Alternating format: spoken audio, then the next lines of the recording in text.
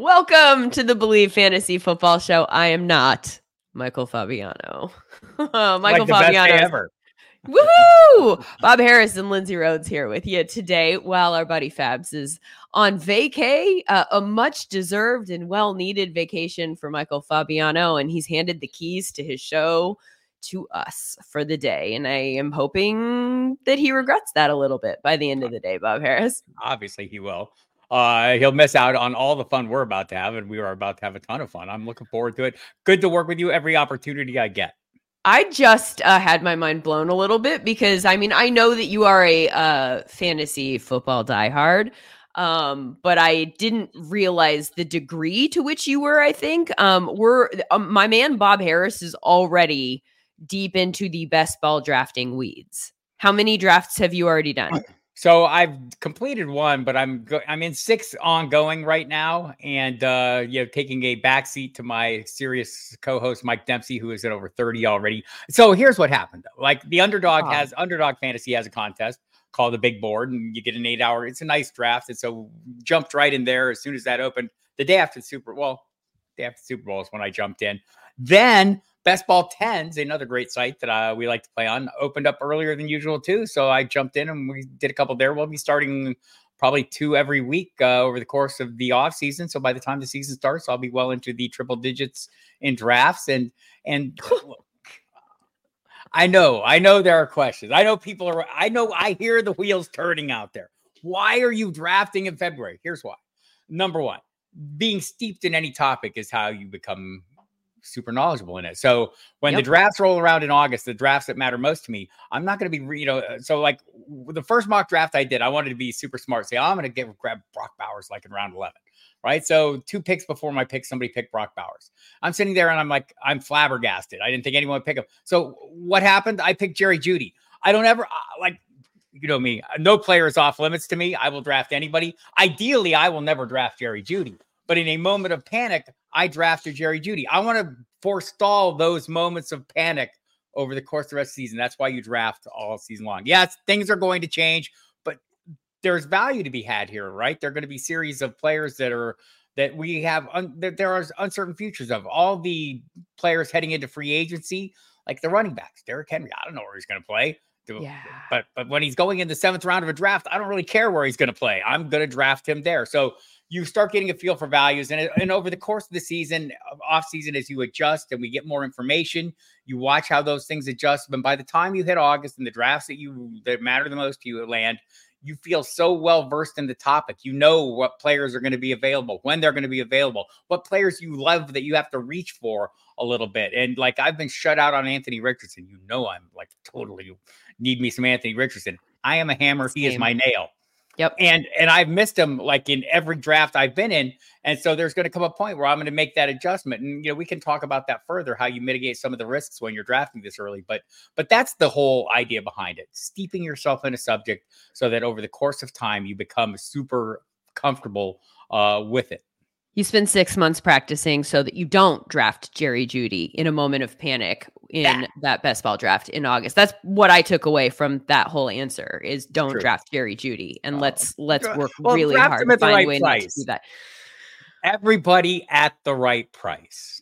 Well, I had a lot of headlines and things that are in the news this week that I wanted to talk to you about. And now this gives us a totally different jumping off point. We can take those into your best ball drafts and where you're finding these people and where Anthony Richardson is going because he's back on the field, throwing again, cleared to do so. We love seeing that video out there on social media. And I am a big fan of Anthony Richardson and will be trying to target him in fantasy drafts come the fall also. So I'd love to get your take on that and who you're also pairing him with. First, though, BetOnline continues to be your number one source for all your basketball wagering needs, including pro and college hoops throughout the year with up-to-the-minute odds, stats, and trends. You can follow your favorite team's path to the playoffs with in-game live betting, contests, and all the best player props. Experience the world's best wagering platform anytime from your desktop or your mobile devices. And you can head to BetOnline today to become part of the team. And remember to use the promo code BELIEVE for your 50% welcome bonus on your first deposit. BetOnline, the game starts here. Speaking of betting, Did you see that we have a new betting favorite for Justin Fields' landing spot? It is now the Falcons. It was the Steelers. And the Falcons are minus 130 at this point in time. The Steelers plus 350, Patriots plus 700. He's been in the news a lot this week. Justin Fields having gone on the St. Brown Brothers podcast by the 33rd team to discuss why he unfollowed the Bears on social media. Gave us a really interesting quote about messing with girls that you don't follow on Instagram and how that whole world works. Bob, I know you're really familiar with, what he was talking about there. Well, I think the one thing that like, I get it, right? I almost think this is believable. He's fixing to go on vacation and he doesn't want all the chatter in his feeds, right? Like the Bears, the NFL, he said he unfollowed the NFL as well. And so everything he sees, like if his feed looks like my feed and I'm not him, my feed is Williams or Fields. And I mean, if you really want to get away and unplug, you really need to see that rolling through your IG every minute of every day. Okay. I was going to say, or just don't go on it. Right. But I get it. On Instagram, it's easier to do that on Twitter, like turn off Twitter. Cause I was thinking, how do you even, what else are you getting on your, on a Twitter feed? But again, we're not talking about Twitter. We're talking about Instagram. So that does make sense if he doesn't want to see that kind of stuff. Best with the girls there and not have to worry about the Bears and Caleb Williams. There you go. Okay. So where would you like him to go? I think Atlanta would be perfectly suitable for me. I would not be averse to having him go to Pittsburgh. I think whoever gets him is going to want him. I think he'll come at a reasonable price. And I think anytime from a fantasy perspective, we've seen what his mobility means to us as fantasy managers. It raises that floor quite a bit. So I think any of those destinations are fine. Am I sure he's as an accomplished passer as I'd like to see? I don't know. But he was really serviceable last year. Ask DJ Moore, who, by the way, DJ Moore, break out your quarterback proof cards, people. And I think people are going to be worried about DJ Moore. Like, oh, he was really good with Fields. And he was. He averaged a nice total in the games. The 12 games with Fields, the point production was there. All his touchdowns came. And it was phenomenal. But don't forget what DJ Moore had done prior to that over the course of time. 4 seasons in Carolina, playing with like late career Cam Newton, Sam Darnold, Baker Mayfield, PJ Walker. Who am I leaving out? Teddy Bridgewater. I mean, the whole series of less than ideal quarterbacks. And this is something we should be mindful of when we're drafting wide receivers and coaches, not just quarterbacks. I have to do that. For sure. I'm contractually obligated to say that when I'm following any kind of Sam Darnold. It's like an asterisk that's attached there. Like he's never had a coach. He's never had an offense. Like, let's chill out on, But thinking about Justin Fields in that Rams style offense, as Zach Robinson coming in as Raheem Morris's offensive coordinator, the success they had in the Rams, especially, with a talented young running back in Kyron Williams, a talented young receiver in Puka Nacua. And you see that, you kind of start drawing parallels to the players currently in Atlanta. Bijan Robinson, who said today he wants to get 2,000 yards. Okay. I want a lot of things too. I hope I get them. All right. We want that for you.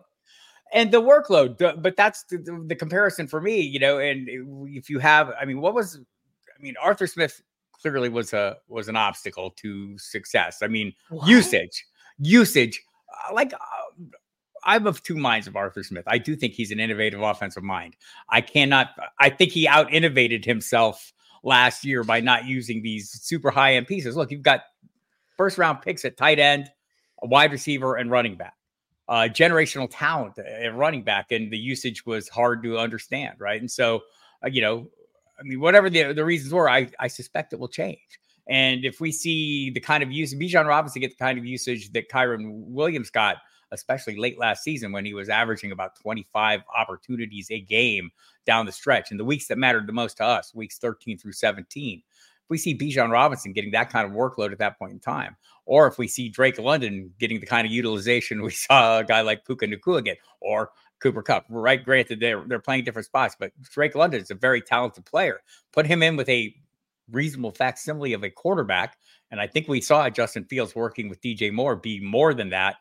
in addition to adding the mobility, I think there's a lot to like there. And who knows? Kyle Pitts maybe used as more than a run blocker, although Oh he my apparently does God. that very good.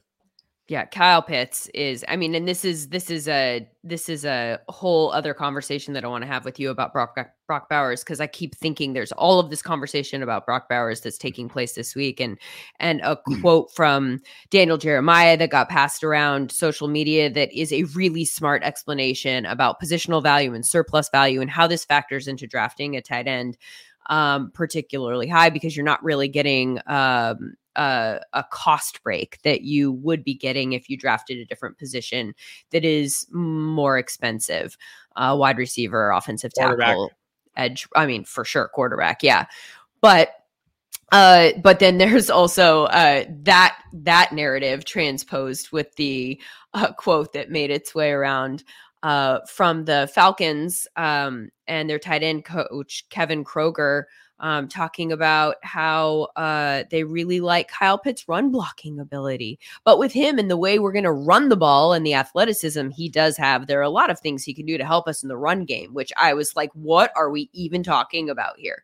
This is where we are with Kyle Pitts, which is also, I mean, I have a bunch of follow-up questions with regards to Brock Bowers, but just like we don't have to go back that far, Kyle Pitts, a few years, to the last time that we were talking about a unicorn at the tight end position, one that never turned into that unicorn.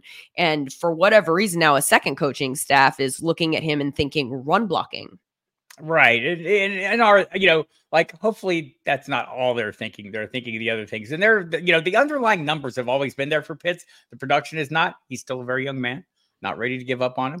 Falcons should not give up on him either. But he's essentially been more a wide receiver than a tight end, right? Or at least used in, working out of the slot, splitting out wide, not an inline kind of guy. Maybe that's what he needs. Maybe a little inline work would help him out a little bit, and maybe they could scheme him up a little better.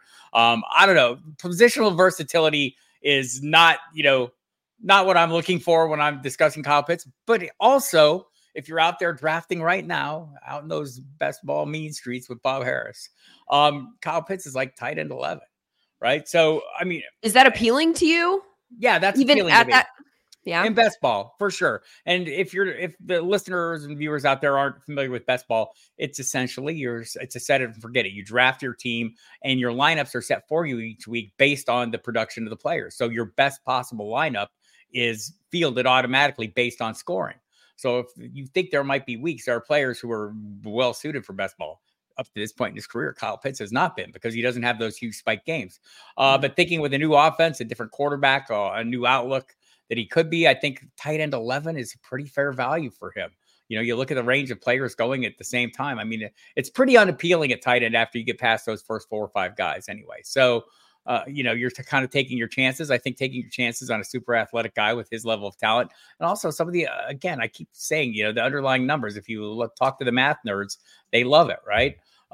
Pitts ranked second among tight ends with a minimum of 50 targets and yards per reception last year. He was third in slot rate. Hopefully they continue to use that. That's a great spot for him. 10th in total routes run, despite playing in the 31st ranked offense in neutral pass rate. So, I mean, there's reasons for optimism. I can sit here and twist the stats into anything, but he's got to do the production on the field. And so far, those underlying stats, which have been impressive, as all the analytics people will tell you, they haven't ended up being super productive. But the good news is you're not paying for productivity right now. You're playing for a guy that's going to be on the field an awful lot, I'm hoping. And at that price range, I think people are going to be buying into guys like David Njoku and forget that all his value came, or the bulk of his production came with Joe Flacco at quarterback, and not so much with Deshaun Watson, and that Joe Flacco is not coming back. Deshaun Watson is. So, there's going to be tight ends that are going ahead that maybe shouldn't. And so I'm willing to wait. If I'm waiting on tight end, or if I'm looking at a second tight end, Pitts might be a target. And yes, he's available that late. So you have those options. Where is Brock Bowers going in these best ball drafts? A little bit later. I mean, not too late, like later than that. Like around, I think he's going right about the same time, kind of in the same range, around the 10th round. I think people are thinking back to where they saw Sam Laporta being drafted last year aggressively by people as the draft neared. He might have made it up to round 10. So here's the funny thing about these super early drafts is we had come away from the season with all these lessons fresh in our mind. And we're saying, oh, yeah, I'm going to dial back on quarterback. The rookie tight end is going to move up, all those things. But as the real drafts draw closer, we go back into our defensive positions and go back to the way that we drafted, in 1986. I need 4 running backs on that, So it's funny how the drafts tend to evolve over the course of the season. So maybe people will dial back a little bit. But I think Bowers, the hype is going to be enough. And as long as people don't look at pictures of him next to Gronk, they're going to be very impressed with him. He's an interesting one because of the conversation surrounding his, draft value and surplus value. And I think that there's a lot to that, to be honest with you. But I think you could also argue that the tight end, it could be like a cheat code here, because if you get one who operates like a wide receiver, and that's the way we're discussing Brock Bowers, right? I mean, he's obviously a strong run blocker too, but like he is somebody that you're going to utilize a lot in the passing game, then you're getting a massive discount. Not just on his contract, but when you re-sign him at a tight end salary, and not a wide receiver salary, right? So I think that that's the part of the argument that gets a little bit lost in there. And I'm positive that he's going to go very high in this draft, because even though there are going to be teams that adhere to surplus value and really want to max that, there are definitely going to be teams who throw that out the window, like the Lions did last year 2 times in the first round, drafting a running back and a linebacker, and just put their build together and said, all of that kind of stuff be damned. And so Brock Bowers is going to go early. The question is, where is he going to go? Do you have a favorite landing spot for him where you like him to the Chargers? I mean, like logic, I think there's a lot of people are going to assume that's the case. I know Daniel Jeremiah in his mock draft today came out, has him going to the Bengals at 17. I wouldn't be averse to that either. That would be perfectly fine. Yeah. But would we like that as much in fantasy? Maybe it depends on what happens with T. Higgins.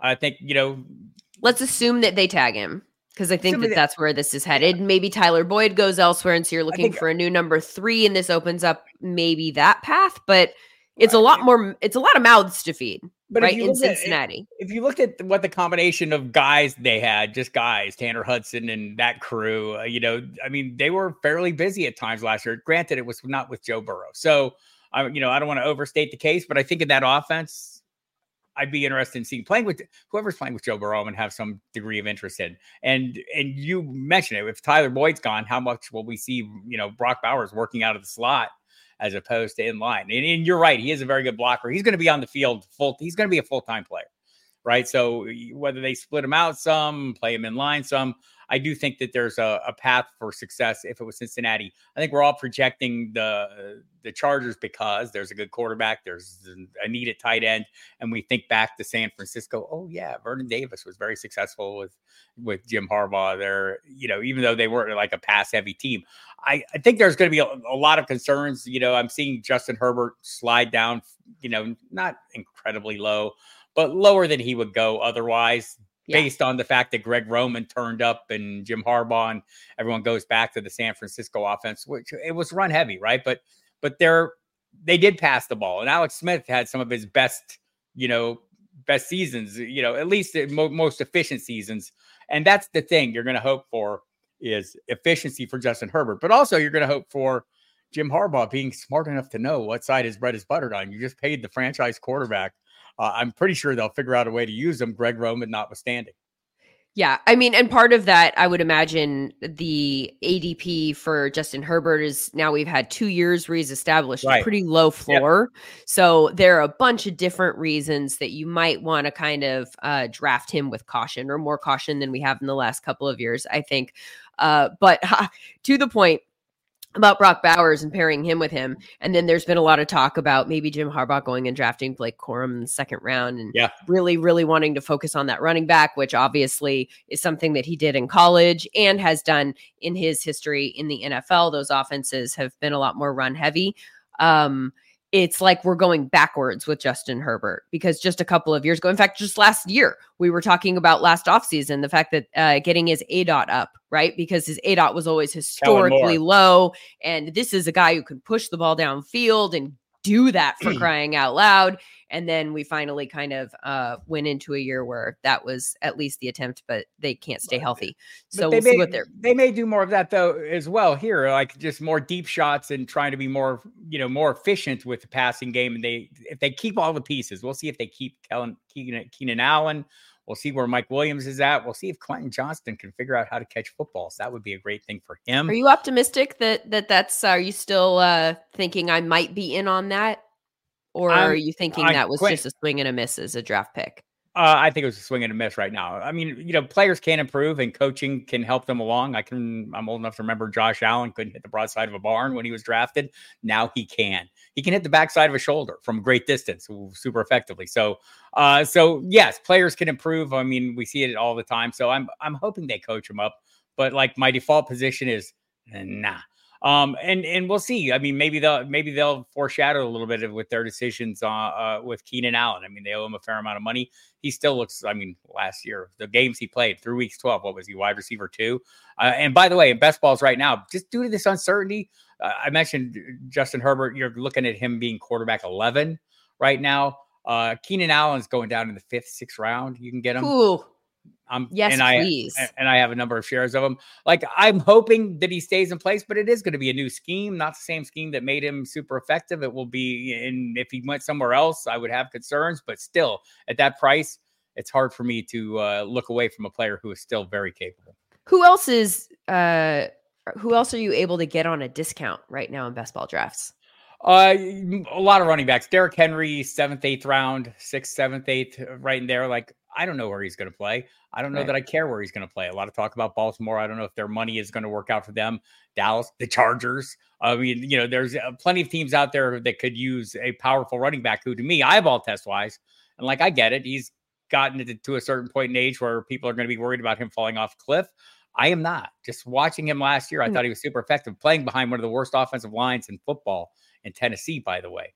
So put him in a different situation. I could see him making great hay. So he's going way lower. Some of the players that are more surprising are the players that are going high or higher. By the way, Stephon Diggs. I mean, it's not unusual to see him go in the 4th round. I have seen him as late as the 5th round. It's entirely possible, people, that last year's 9-game stretch of horribleness turns out to be a tiny blip on the career radar of Stephon Diggs, who plays again with a really good quarterback who can hit the backside of a shoulder from great distances, I'm told. So I'm looking for some values like that. Basically, any player who was a huge disappointment this past year, you're going to get at a reasonable value, especially while it's fresh in people's mind. But some of the players who are going high, like Marvin Harrison Jr., I mean, he doesn't always make it out of the 2nd round. I feel like that's way aggressive. I mean, I get it. Players come in pro ready, but I mean, there's some people who will argue Malik Neighbors is the better rookie, right? I mean, it's not unheard of for people to think that maybe he's the player to have. So we'll see. I don't know if Marvin Harrison Jr. going to the Cardinals, if expected, or the Patriots as some of the later mock drafts. God, why would they do that? I don't know. But anyway. But like if he is playing with Kyler Murray in that offense that I thought Kyler Murray jumped into, for a guy who played in an air raid his entire life and, come into a totally different offense, obviously he was sitting there watching, studying in all the meetings and doing all the things that he should have been doing. I thought he looked pretty darn good. So you think with Trey McBride there, we'll see if they keep Marquise Brown. He is an unrestricted free agent. I don't know that they'll keep him, but if you had all those pieces, that'd be a pretty potent passing attack to me. So, but 2nd round, I'm not going to have many shares of Marvin Harrison Jr. if he's going to the 2nd round. I kind of tend to think that the high end wide receivers in this year's draft are probably guys that I do want a piece of. And I'm not sure exactly where the tipping point is, like where is too early. But the one thing that does scare me is that some of like the Giants, right? Like at this point, if you're doing a best ball draft and you're taking one of those wide receivers, I don't think that Marvin Harrison has any chance of landing 6 to the Giants, but certainly Rome Odunze and Malik Neighbors do. It could shake up in a way where either one of those two guys goes 6 to the Giants. And I don't know how excited I am about. Unless Jaden Daniels goes 6 and then they make a trade and get one of those other guys. Potentially, I suppose. But I guess what I'm saying is in the range of outcomes, if I'm doing a best ball draft right now, those wide receivers are potentially landing at 6, and I don't know what the quarterback is. Yeah, there. but by the way, so the current ADPs on Underdog, or which is best ball 10s, is so early on they don't have ADP data yet, so we're just getting started there. But on Underdog, they have enough. The ADP. Beat the ADP, and that's not unusual for me. Roma Dunze is the third of those guys going off. His ADP is 55, so you're getting him in what, the 5th round, 6th round range kind of territory. He's wide receiver 33. Malik Neighbors is going off in the 4th round, 3rd round. So 3rd round, 34.9. He is wide receiver 23. Marvin Harrison Jr. is a wide receiver 11 going off in the end of the 2nd round, or the second half of the 2nd round, 18th pick overall.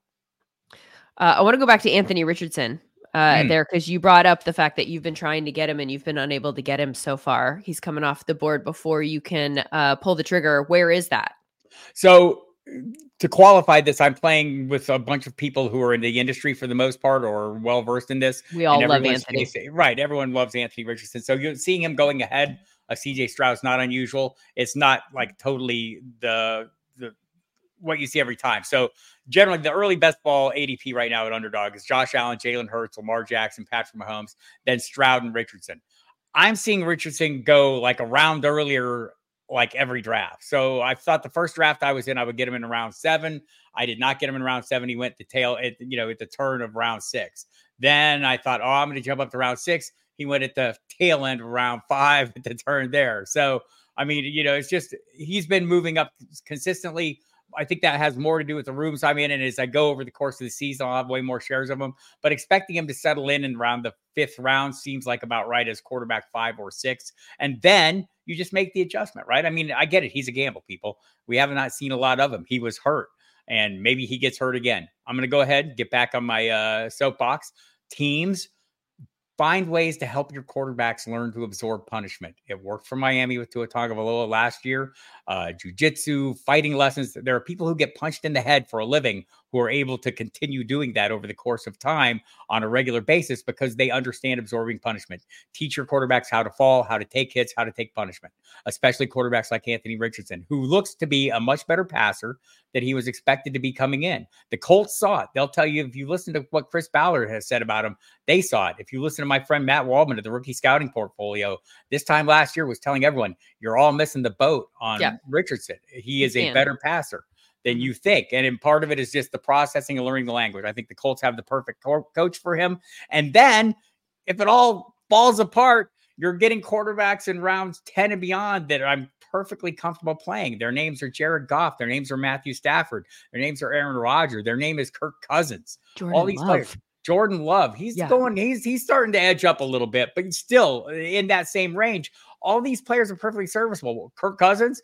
all he was quarterback 4 through the 8 games he played last year. And assuming he ends up back in Minnesota, playing with Justin Jefferson and Jordan Addison would serve him quite well. If he ends up in Atlanta, I'm going to be fine with that as well. So there are plenty of quarterbacks available. Like if you just totally miss out, I know this doesn't sound appealing, but Derek Carr is a solid starter with job security. Easy, Lindsay. Let me state my case. Okay.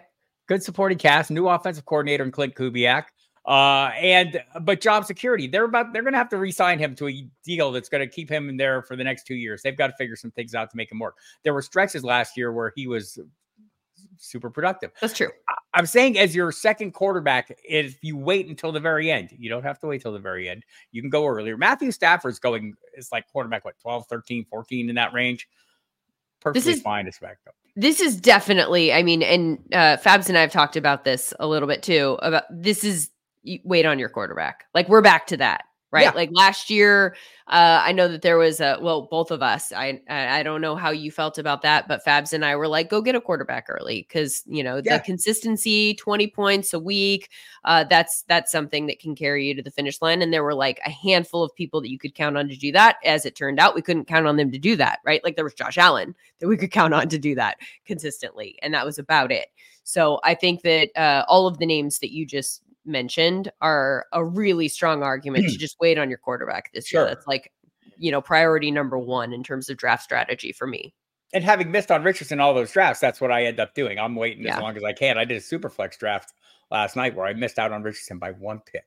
I had the Watch 112. all of this said, and then I'm going to be the dummy who's like, but Josh is there in the third round, and God, But he's so I think that's consistent, and reasonable. I'm going to take him. Look, I think third round, like, so last couple of years, we saw those guys sneaking almost into the tail end of the first round. It was not totally unusual. I think now you're going to see whether it's Josh Allen, Hurts is still going to be right there. Lamar Jackson has moved ahead of Patrick Mahomes. Those three going in that third, fourth round range is where you're seeing them go. Then after that, look, some people are still in on Mahomes and they're trying to buy a dip a little bit, so they're not letting it dip too far.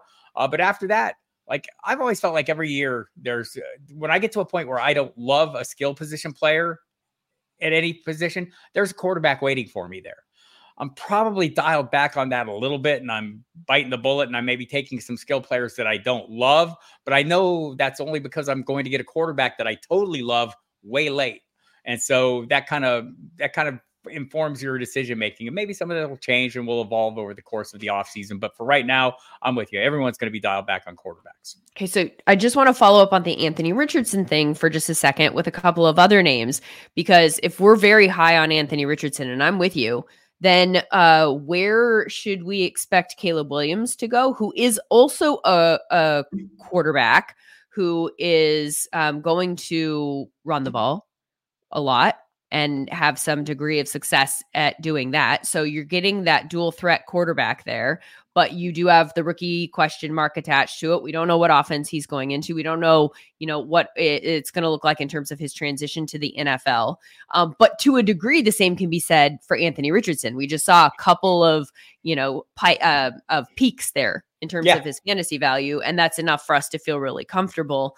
I think that, they're different quarterbacks for sure, but in terms of that versatility, that's where you want to take a risk on a rookie quarterback for the most part, right? Is the one who has the rushing ability. I think Jaden Daniels is more that guy than probably Caleb Williams. I think Caleb Williams is a way better passer. He's going ahead. And I don't know. I don't know that Jaden Daniels is going to be a starter year one, right? Like, it would be ideal that he wouldn't, but probably he will be forced to be. So Caleb Williams, though, is for sure starter. He's right now in early underdogs going off as quarterback 16. You're going to have to get him in like round 9. Not making it right up to round 10, but not in the double-digit round. So the handful of guys available right after him include Jared Goff, Matthew Stafford, Kirk Cousins, all those players. I'm probably going to be more comfortable. Like, I know CJ Stroud was great. It was going to be fantastic. I think Anthony Richardson is a lottery ticket. Turns out not every lottery ticket you buy is a winner, right? But I'm willing to take that chance based on the upside with him. But I don't know that I would take that chance. Caleb Williams is the right price. I don't know that I need to press that right there with the players who are available, whether it's Aaron Rodgers. Maybe I'd rather have him than Deshaun Watson, who's going off as quarterback 23. Baker Mayfield, 24. Geno Smith, 25.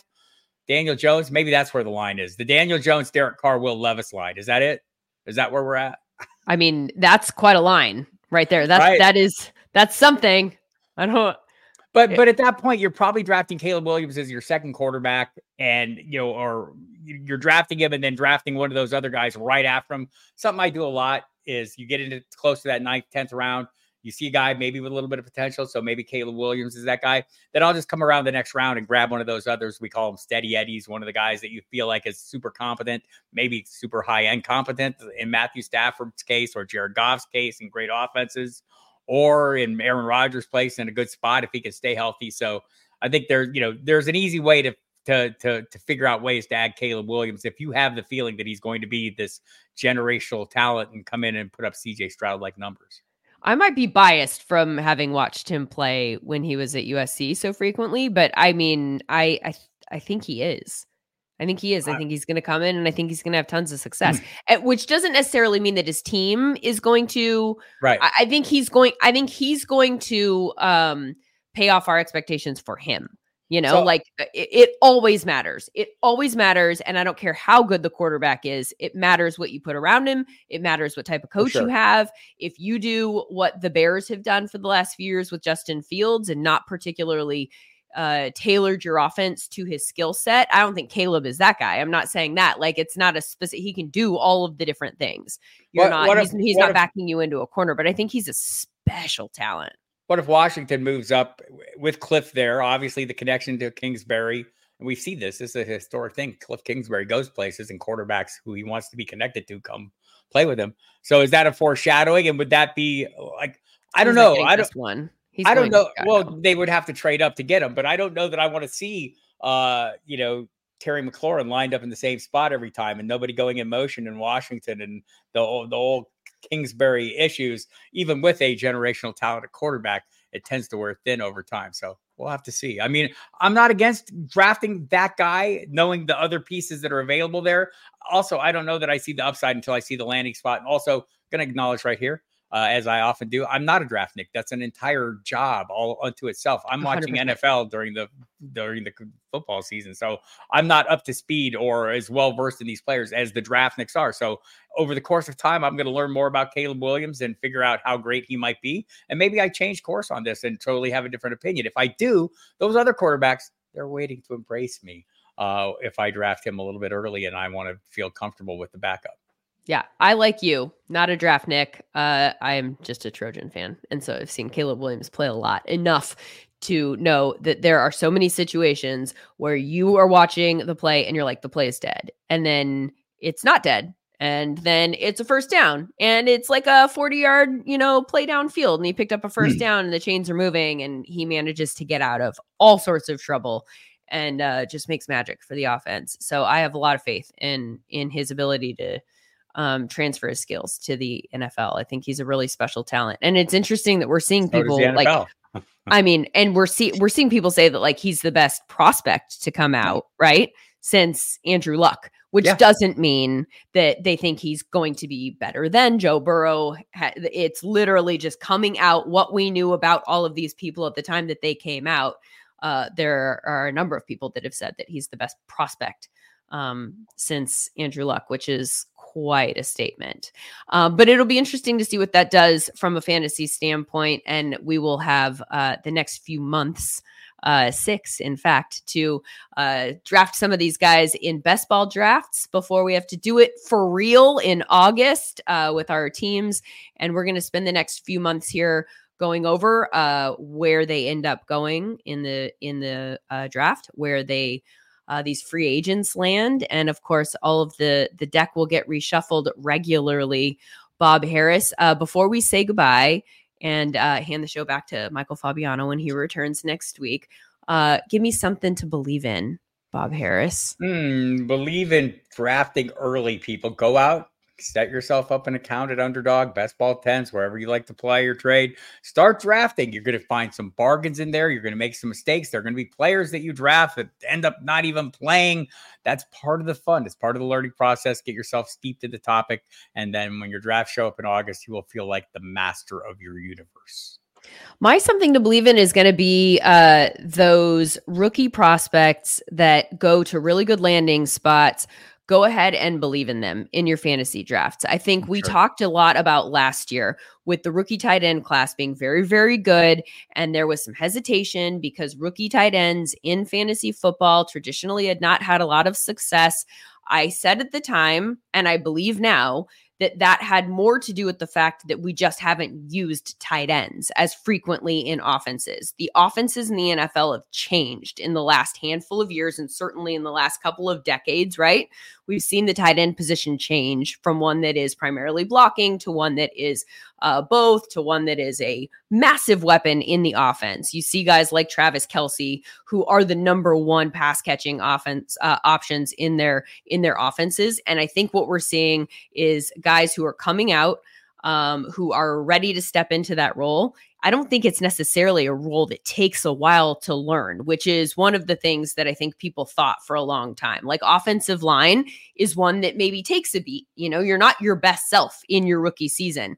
I think we've seen evidence last year, and I think it will continue, that people will transition to the NFL quickly and their skills will translate. And Brock Bowers is who I'm talking about here. If he goes to the right spot, and he will, because he's going to go to a team that desperately prioritizes him enough to take him early in the first round, go ahead and use that draft pick on him and expect them to throw the ball to him and for him to have a lot of success, a la Sam Laporta, who is probably going to be tight end 1 this year, coming off the board. Totally. Instead of Travis Kelce. Can you believe it? All right. This has been the Believe Fantasy Football Show with Lindsay Rhodes and Bob Harris. At Football Die Hard is Bob's handle on Twitter. I'm Lindsay_Rhodes. At Michael_Fabiano will be back with us again next week. Thanks for listening. You know when you're listening to a true crime story that has an unbelievable plot twist that makes you stop in your tracks? That's what our podcast, People Are the Worst, brings you with each episode. I'm Rachel. And I'm Rebecca. We're identical twins who love true crime cases that make you say, didn't see that coming, and we hate the people responsible for them. Listen to People Are the Worst now on Apple, Spotify, or wherever you get your podcasts.